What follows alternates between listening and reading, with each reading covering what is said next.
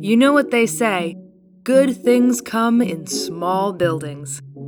That's certainly the case for the Prince George's African American Museum and Cultural Center, where a young, passionate executive director has a vision for a museum that's truly part of the community, a place that's created by its neighbors for its neighbors. Don't be fooled by the simple exterior of the museum or the fact that it's tucked in between a tire shop and commercial warehouses. This small institution is punching way above its square footage with exhibits, events, and programs that have impacted people from the block across the street to Sao Paulo, Brazil.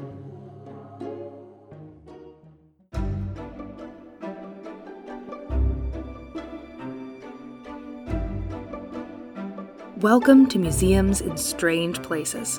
I'm your host, Hannah Hethman, a museum consultant specializing in podcasting for museums. And this is a show for people who love museums, stories, culture, and exploring the world. Museums are the keepers of our history and culture, but they are also reflections of who we are now. In each season of this podcast, I explore a different country, state, or region through its museums. In Season 1, I traveled around Iceland, and now I'm visiting the museums of Maryland to discover how they reflect and shape this state's unique identity. This episode is sponsored by the Lyndhurst Group. My name is Malik Lee. I'm the Executive Director of the Prince George's African American Museum and Cultural Center. I've been here in this capacity since September, so it's about 9 months. I have been at the museum in general since fall 2016.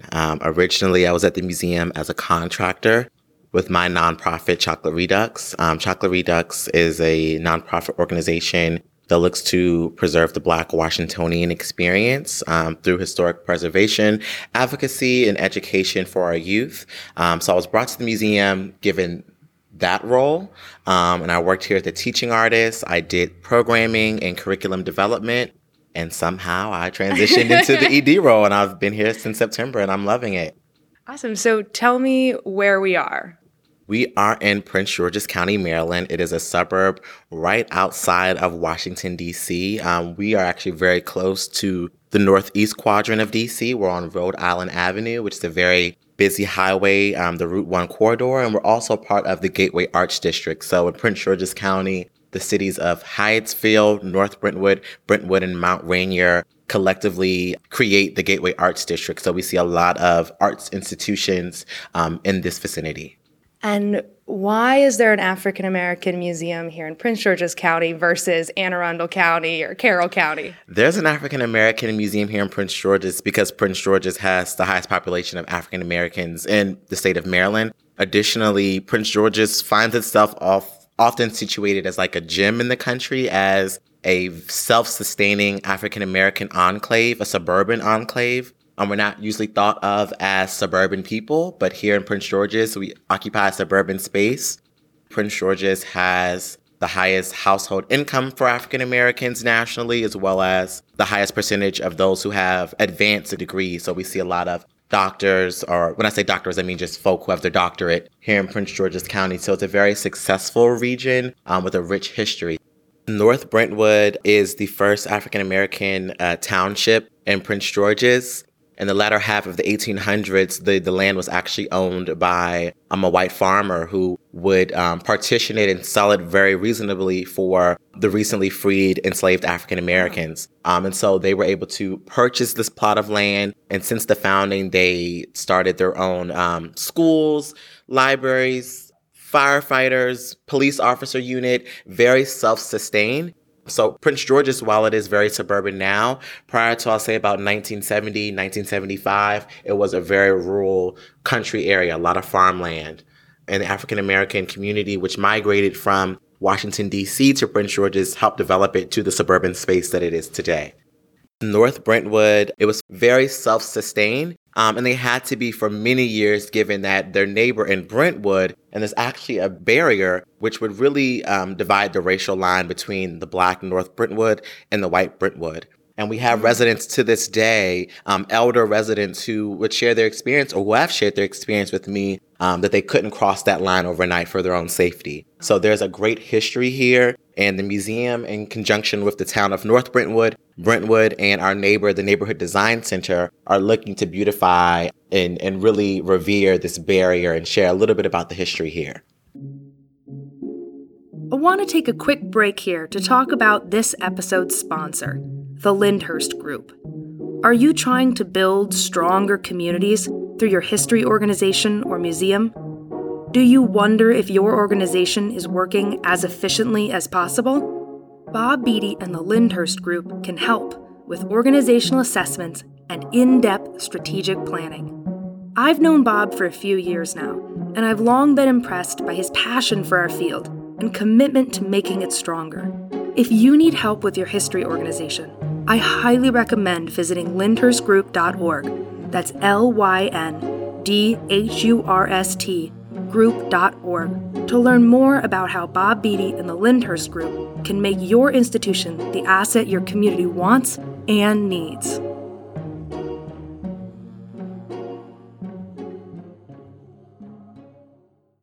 The Prince George's African American Museum and Cultural Center has been a community-oriented institution from its founding. The organizing efforts began in 1999 when the Friends of North Brentwood saw drugs funneling into Prince George's County from D.C. and decided to create an institution that would remind the African American youth in the area of their great history and deter them from dangerous lifestyles.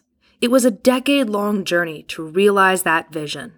Malik tells me how one woman almost single-handedly made the museum a reality. Lillian Beverly was the first African American woman to be mayor of North Brentwood, and it was her tireless work, along with the support of others in the community, that enabled the museum to finally open in 2010. As soon as you enter the museum, you are hit with Mothership to the Ancestral Plane. It is an exhibition featuring artwork from our high schoolers. We work with 3 high schools in Prince George's County, Wise, Northwestern, and Suitland High School. I'm also Suitland alum, so It feels great just to see the students now doing great artwork. I was an art student at Suitland myself. The exhibition is looking at Afrofuturism as a visual art aesthetic. They were led by our education curator, Dr. Sinatra Smith, and our team of teaching artists. And unfortunately, because of the podcast, you can't see the beautiful artwork, but I'd just like to show you Hannah here. You can see that they were really inspired by the film Black Panther. I think that kind of helps situate the conversation and give them some context. Through their artwork, they're investigating not only the aesthetics of Afrofuturism, but there's some elements of storytelling, particularly with Suitland High School. The students have conveyed and drafted their own stories in fictitious superheroes that put Black people in a futuristic space. And I think Afrofuturism is a very important art form just because we necessarily see representations of a diverse future, no matter whether it be race and ethnicity or political posture or sexuality. The future is always almost presented as a very homogenous, white, thin, middle to upper class space. There's never any acknowledgement of any nuance as far as personality or character. So that's why we decided to focus on Afrofuturism, and also given a plus that Black Panther was such a big hit, the students were already talking about some of those elements. The next space you'll enter is sharing our stories. Treasures from the museum collection. We have over 1,300 artifacts, photographs, documents that help tell the story of the African American experience here in Prince George's County. All of these materials have been donated by county residents. And here we're only looking at a very small percentage of what we have in storage. So I can share some of my favorite items here. One is a WOL call sign. It takes up so much space, so it's very prominent. But additionally, so this is like a huge, is that neon sign that takes up the whole wall? Yes. So it is a sign from the early 90s. It's a part of the Radio One family. Radio One is a national media corporation founded by Kathy Hughes. And her headquarters was firstly here in Prince George's County with the first station WOL. Since then, the company has now international span. And their headquarters now is in Silver Spring, Maryland, which is our neighbor. But I should mention that what is very important about Radio One is that it's the first publicly traded African-American owned media company nationally. They've just made waves as far as in the business sector and positioning themselves to have a great network of investors, given that they are publicly traded on the International Stock Market Exchange. But additionally, they do help tell the African-American experience and our varied stories through their radio platforms and now through their national cable television station, TV One. Let's talk about this hairdressing equipment over here. What's the significance of this? So the hairdressing equipment we have here is from the first hair salon in North Brentwood. The owner also had a facility or a salon on U Street. And at the time, the early 1920s, U Street corridor in Washington, D.C. was revered as the Black Broadway, given that African Americans were disenfranchised and were not allowed to perform in varied professional concert halls, theaters, etc. We see the U Street corridor, we had the Howard Theater, we had the Lincoln Theater, which was the first integrated music hall in the country, that we see Black entertainment really blossoming and really setting the trajectory for what everyone knows, the Harlem Renaissance in the latter half of the 1920s and early 30s. But here we do see some of the very early tools as far as African-American hair care. We see in this very large case, we have a very old model hair dryer. We have a couple hot combs. And for those that don't know, a hot comb is actually like a tool or a wooden comb that you would put against heat. You would press it against your hair and comb through your hair. And as the heat hits your hair, it will straighten it, it will flatten it. So it's just changing the texture from coils and kinks to more of a straight texture. So we see here a variety of hot combs and straightening utensils. And I think here I often see a lot of people have conversation here because it brings back family memories of people getting their hair done in front of the stove because that's what they would use to heat up the hot comb. Or there's a lot of connectivity as far as African American woman culture because hair care and beauty are something that we're still fascinated with. I think we are experts and we just have so much fun with our hair. And I think that's why this part of the museum garners a lot of communication and conversation. So you often see people just stop here and dialogue for 15, 20 minutes.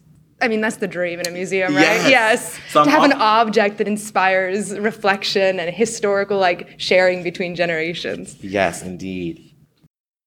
Here we have one of the campaign signs from the first African-American county executive, Wayne Curry. Wayne Curry served 2 terms between 1994 and 2002. He was our county executive, the first African-American in Prince George's. And since then, we've just had African-American representation, most recently with our current county executive, Vershawn Baker III. Nice little bit of campaign history there. Yes. Yes, we are a very political space. Given that we're next to a very political city, Washington, D.C., a lot of Prince Georgians work in the public sector, whether it be at local government or in the federal government. So we do have a very active political community here in Prince George's. Wayne Curry's is a fascinating life to learn more about. A county executive may not seem like the most glamorous role in history, but think about it this way. Curry became the first county executive for Prince George's County in 1994. In 2013, Tim Scott's election as South Carolina Senator marked the first time a Southern state had elected an African-American senator since Reconstruction. 2013 was also the first time that 2 African-Americans had ever served simultaneously in the Senate. Maryland has never had an African-American senator, despite African-Americans making up nearly 30% of the total state population. More context. When Curry was elected as Prince George's County Executive in 1994, Maryland had only had 3 African-American congressmen, the third being elected just the year before. Those of us who are white often don't realize how important local representation can be. But for the African American majority of Prince George's County, having representation on the county level was a big deal. I think it's worth taking a few minutes to hear about Curry's life in his own words. He passed away in 2014, but here's a few clips from several years ago, where Curry is talking about Prince George's County history with County Council Chair Andrea C. Harrison. It's not enough to talk about diversity locally or in this state or in this country. You have to talk about inclusion. And the battles that were fought in my childhood about both diversity and inclusion were, I think, important ingredients of the later successes I had in politics, at least, and in business as well. So it's been a fabulous place to live. I can recall my childhood here and the years in the 50s when the place was very different. Largely known for tobacco farms, stars and bars, and all the other things that were typical of any southern state and the hamlets in any southern state. The African American community was small and largely was agricultural and agrarian, working tobacco farms and others around the area.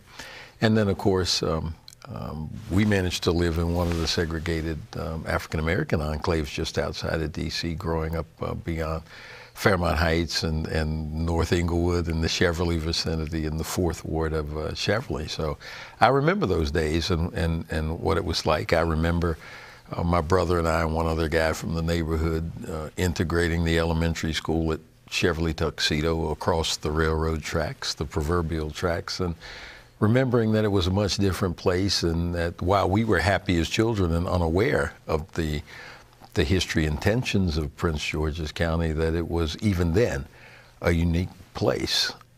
A lot of people think that the civil rights movement was what they observed on television.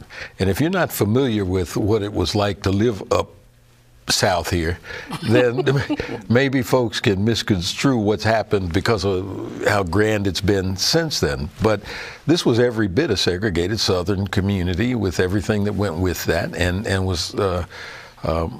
progress was a hard-fought battle. But they were people right here in Prince George's County fighting for progress, and so that's what you grew up with when you looked out the door. These folks were literally titans. They were icons of progress, and they had guts.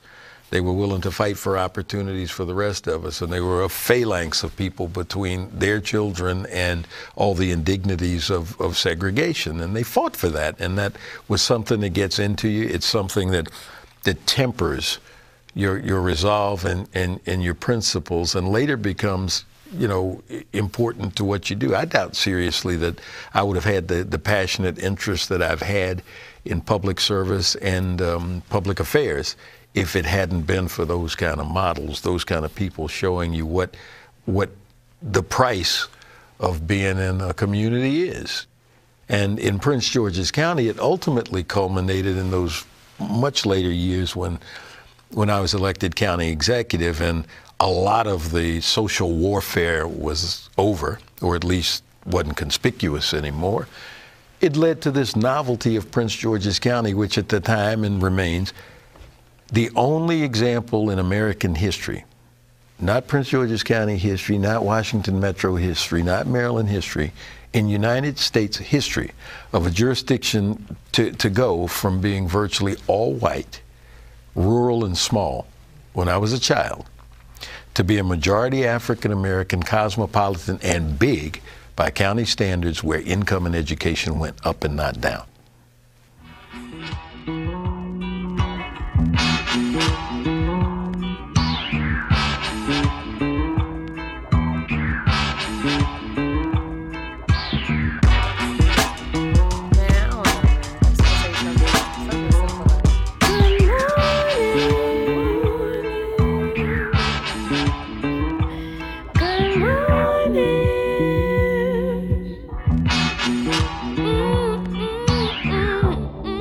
Yeah.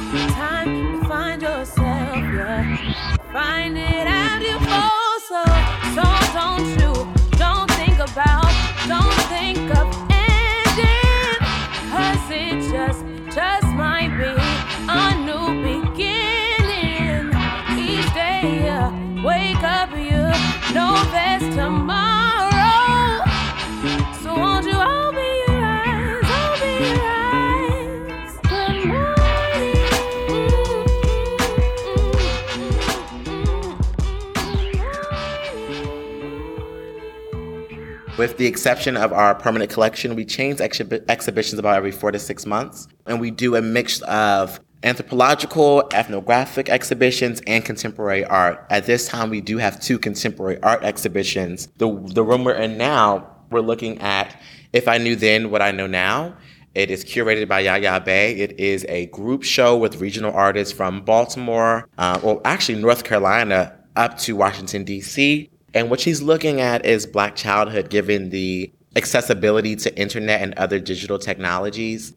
We love working with Yaya. This is her second show here. And she does something a little funky each time with her curatorial statement. Last time she did a poem. This time she just offered prompts of questions for the audience and for the artists as well. And these questions are on a chalkboard wall. So she actually wants guests to come in and write their responses on the wall and to become a part of the exhibition. Would you read some of those prompts? Yeah, I would love to. If I knew then what I know now, a reimagining a former Black childhood through today's lens. What are your thoughts on the age of information? What does it mean to be Black in the age of information? How do you think your Black childhood would have been different if you had grown up with access and platform that Black folks have now?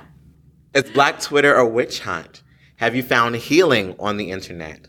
Now that we collectively know more about the intersections of Blackness, how do you think that will inform Black childhood today? What does the future of Blackness look like in a digital space? Has the internet made intersectional Blackness more visible? And lastly, do you feel seen? And I'll just share a little bit about, conversation I had with Yaya that led up to this exhibition. We're talking about Instagram and Twitter and how all of these platforms really, they make Black culture so available and accessible that we're wondering how and if we do need to safeguard some of our cultural nuances and some of our shared and sacred activities. Like, for example, you may see on Instagram or on Twitter a lending of a seat to the cookout to a white person who does something that is commendable or maybe just humane. And so it's like, do they need to necessarily come to the cookout, which has been a very intimate Black sacred space, for their activity, which just makes them a good person? So we were talking a little bit about how we pass out a noble baton for behavior that is really just humane and great behavior. But additionally, we're talking about or looking at now that, say, growing up as a queer Black child, in the 1990s, you may not have had any representations of yourself. But now that you have the internet, you can Google and search ways to feel affirmed and validated in your unique experience. So those are some of the things that kind of prompted Yaya's agenda with this exhibition. And it's definitely one of my favorite spaces. The space is very colorful. Mm-hmm. It feels very warm. There's a lot of installation pieces. There's a great use of hair, having it draped from the ceiling, having it used as a hopscotch. So right here, we are really in a space that feels like a kindergarten classroom almost. What's the significance of these 2 installation pieces up here? So Yaya, she mentioned that she wanted it to feel like we were on a playground. And so what we see often on a playground is that sometimes you make shift and you make things serve a new purpose. So she used this crate to signify as if it were a basketball hoop, because oftentimes in neighborhoods that are deprived of certain resources, folk will get creative and they will use what they find and refurbish it to make it something to their enjoyment. So we do have a crate on the wall against like a wood plank, if you would, and it's spray painted "If I Only Knew." And again, she's just looking to add some of those playground elements. Yeah. Additionally, we do have a set of sneakers hanging from the ceiling. And I've had some dialogue, and various people have various interpretations of what sneakers hanging mean. So this is to represent sneakers on a shoe line. From where I grew up, sneakers on the shoe line marked where someone was murdered and or typically murdered. Was kind of to revere that area as their spirit still occupying this space. But I've heard now some different interpretations. Folks say that the shoes could represent a neighborhood line. So like if everyone in my neighborhood wears Converse or New Balance or Vans, we put it up to kind of mark our territory or define our neighborhood boundaries. So there's varied interpretations of that specific urban experience. Given whatever region of the country you're in, the shoes on the phone line would have a different meaning. The 3 full-time and 3 part-time staff members of the museum have to be creative in maximizing the available space in their cozy museum building. A permanent exhibit on the faces and voices of North Brentwood history fills the hallway, and the office cubicles double as spillover storage for artwork. They've also created some great spaces outside their museum. Malik and I head outside to look at their gorgeous mural and event space. While we walk around the side to see the mural, Malik tells me about their 3 key school programs. Yes, so actually we should walk around and look at the mural. So the Culture Keepers program is a part of our Cultural Passport series. We have a partnership with Prince George's County Public Schools, and we have 3 programs that we serve throughout the county to over 72 schools, which impact over 5,000 students on a yearly basis. And those programs are Early Keepers, which is for our elementary school audience. It has a lot of call and response, performance-based activity, looking again at African American history in Prince George's County. Our second program, Museum in a Box, is where our educators actually open up a past exhibition. They offer a guided tour. There's a series of dialogue, lecture, and then the students leave with an art project, whether it be painting or a collage or quilting. Each Museum in a Box has a different art product that the students leave with, but that's our second signature program. And lastly, my personal favorite is Culture Keepers. We work with 3 schools throughout the school year, and the students will investigate a specific theme. This year, again, their theme was Afrofuturism. They communicate the research to their larger public through mounting their exhibition and through hosting a youth-led conference. Last year, the inaugural conference was held at the University of Maryland, which was great because our students had the opportunity to present their academic research in an academic institution of higher learning with professors, college students, and community members. Right now, we're outside looking at a mural that was painted in 2012 by students from São Paulo, Brazil. So in 2012, the museum did some cultural exchange. We had a group of students from São Paulo spend a week in Prince George's County, and we had our students, our Culture Keepers, spend a week in São Paulo, Brazil, and both students had an opportunity to engage one another in dialogue and conversation as their experience as young people, their shared experience as members of the African diaspora. And in 2020, our goal is to send students to the Royal Bafokeng region in South Africa. It's the county's sister city. And actually per the request of the king there, who modeled a school after his visit to Prince George's County. He was so inspired by Suitland High School that he modeled a vocational school, performing arts school in the Royal Bafokeng region. So we hope for our 10-year anniversary, we can continue in our international exchange and send another group of students. And this mural is got a sister mural in São Paulo that the students did there. Maybe you said that. Correct. Yeah. So our students did complete a series of murals in São Paulo, and additionally, we have a mural in the county at Suitland High School. It's much larger than this one, although this one is beautiful. The one at Suitland High School is massive. So our students were hot in the summer sun, painting away, and we're glad that we can look at the murals now and kind of think about that experience and what it meant for the young people at that time.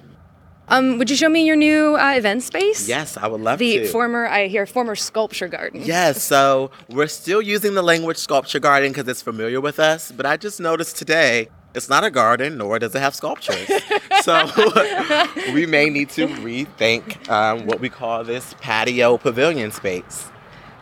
So in October of last year, 2017, we constructed this patio space. We have a wooded deck, we have a stage, we have some lights for nightlife entertainment, and so it's well lit in the evening hours, as well as some shading units. It's a very beautiful space, and I think as a museum, we really situate ourselves as one that not only produces scholastic, scholarly, artistic content, but also we produce a lot of events, and that's a way for us to activate the space. So we're currently on our wooded patio walking towards the stage. And it was used the first time last year at our Rated PG Black Arts Festival. The Rated PG Black Arts Festival is a Black womanist festival.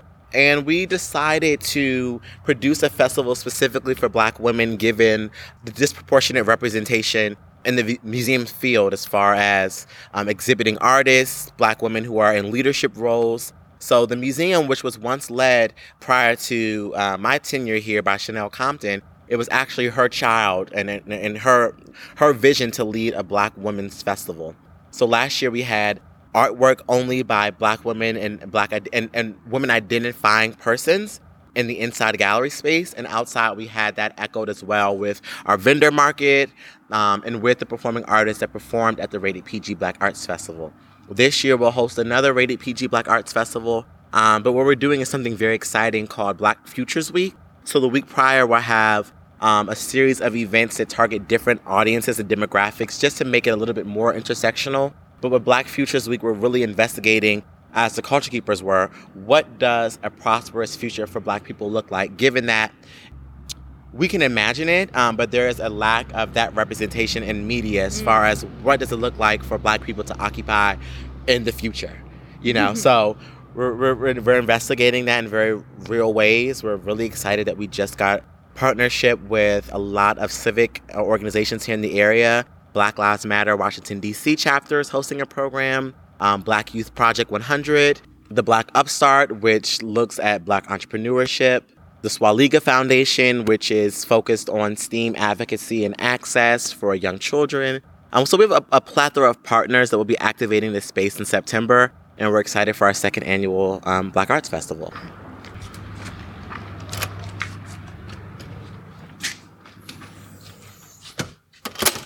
Back inside and out of the Maryland heat, I'm curious to know about Malik's long-term strategy for the museum and how he sees it growing and adapting in the future.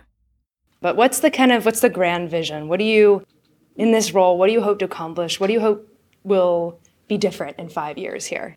In 5 years, I would like for us to be a model institution, a community-led institution. Right now I'm developing a fellowship program that looks at a community-based curation model so that we are representing our community in the way that we communicate research.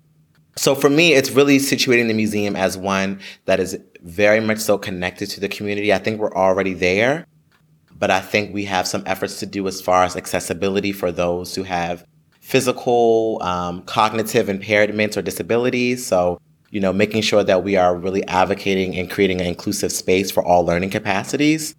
And lastly, as any nonprofit, for us to be fiscally sound and stable, I think we're making great efforts, but I would love for us to garner some serious corporate sponsorship and investment. I think we have a lot of major corporations moving to Prince George's. They often send their staff here to learn a little bit about their new community, but the next level would be for them to invest in the museum so that we can make sure that we're always here for the new residents.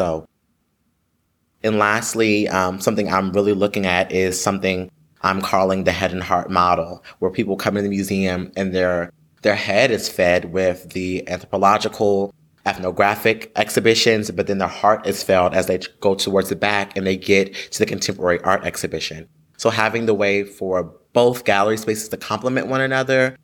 What we're really looking at, again, is Howard Gardner's 9 intelligences. And, when you have all academics at the table, they may not be communicating to the 7-year-old, or they may not be communicating to the adult who is on the autism spectrum, or they may not be communicating to the elder, or they may not be communicating to their Latinx neighbor. So it's really looking at a model that brings diverse perspectives and diverse peoples to the table so that when we are crafting exhibitions, we make sure that everyone can leave with something. At their worst, museums are elite spaces that value objects over people. But at their best, museums are catalysts for community engagement and individual growth. Malik's 5-year goal for the Prince George's African American Museum and Cultural Center is to be a model of a museum by, for, and of the community.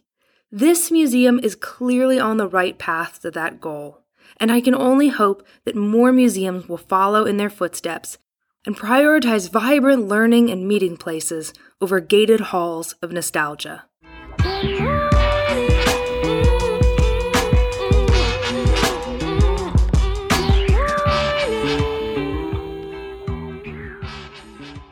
Thanks for joining me on this adventure as I explore Maryland's museums. Today's episode was sponsored by the Lyndhurst Group. Music in this episode is by Alex Vaughn, a musician from the greater Washington, D.C. area.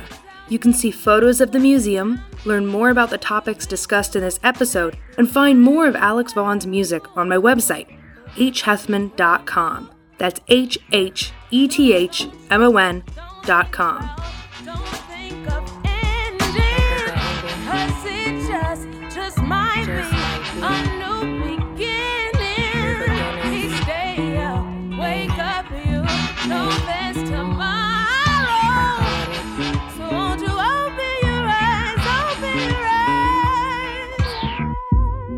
Sent them a text saying good morning. I don't know why I keep forcing it. I mean, it's just boring and I can't help the morning shit. Feeling like the reminiscent, blocking new beginnings. If you enjoy museums and strange places, please help me keep it going by leaving a review on iTunes or sharing this episode with a friend. Interested in starting a podcast at your organization?